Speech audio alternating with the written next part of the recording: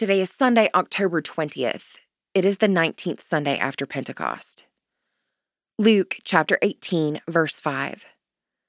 Yet because this widow keeps bothering me, I will grant her justice, so that she may not wear me out by continually coming.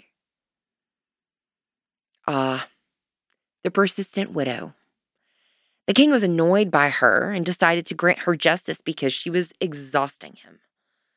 I wonder if God ever feels this way about me. It is comforting that Jesus uses this parable to teach us that we need to pray always and never give up. Even when I feel like I am bothering God or annoying Jesus by asking for something repeatedly, I know I should continue to pray and not become discouraged. We don't need to bow our heads or close our eyes. We can pray in our hearts and minds all day long. And we don't need long or elaborate prayers. We can make a plea with a few words. Help my dad. Protect me. Heal her, please. What's important is that we pray. Always. Pray for the Diocese of Toliara in the Indian Ocean.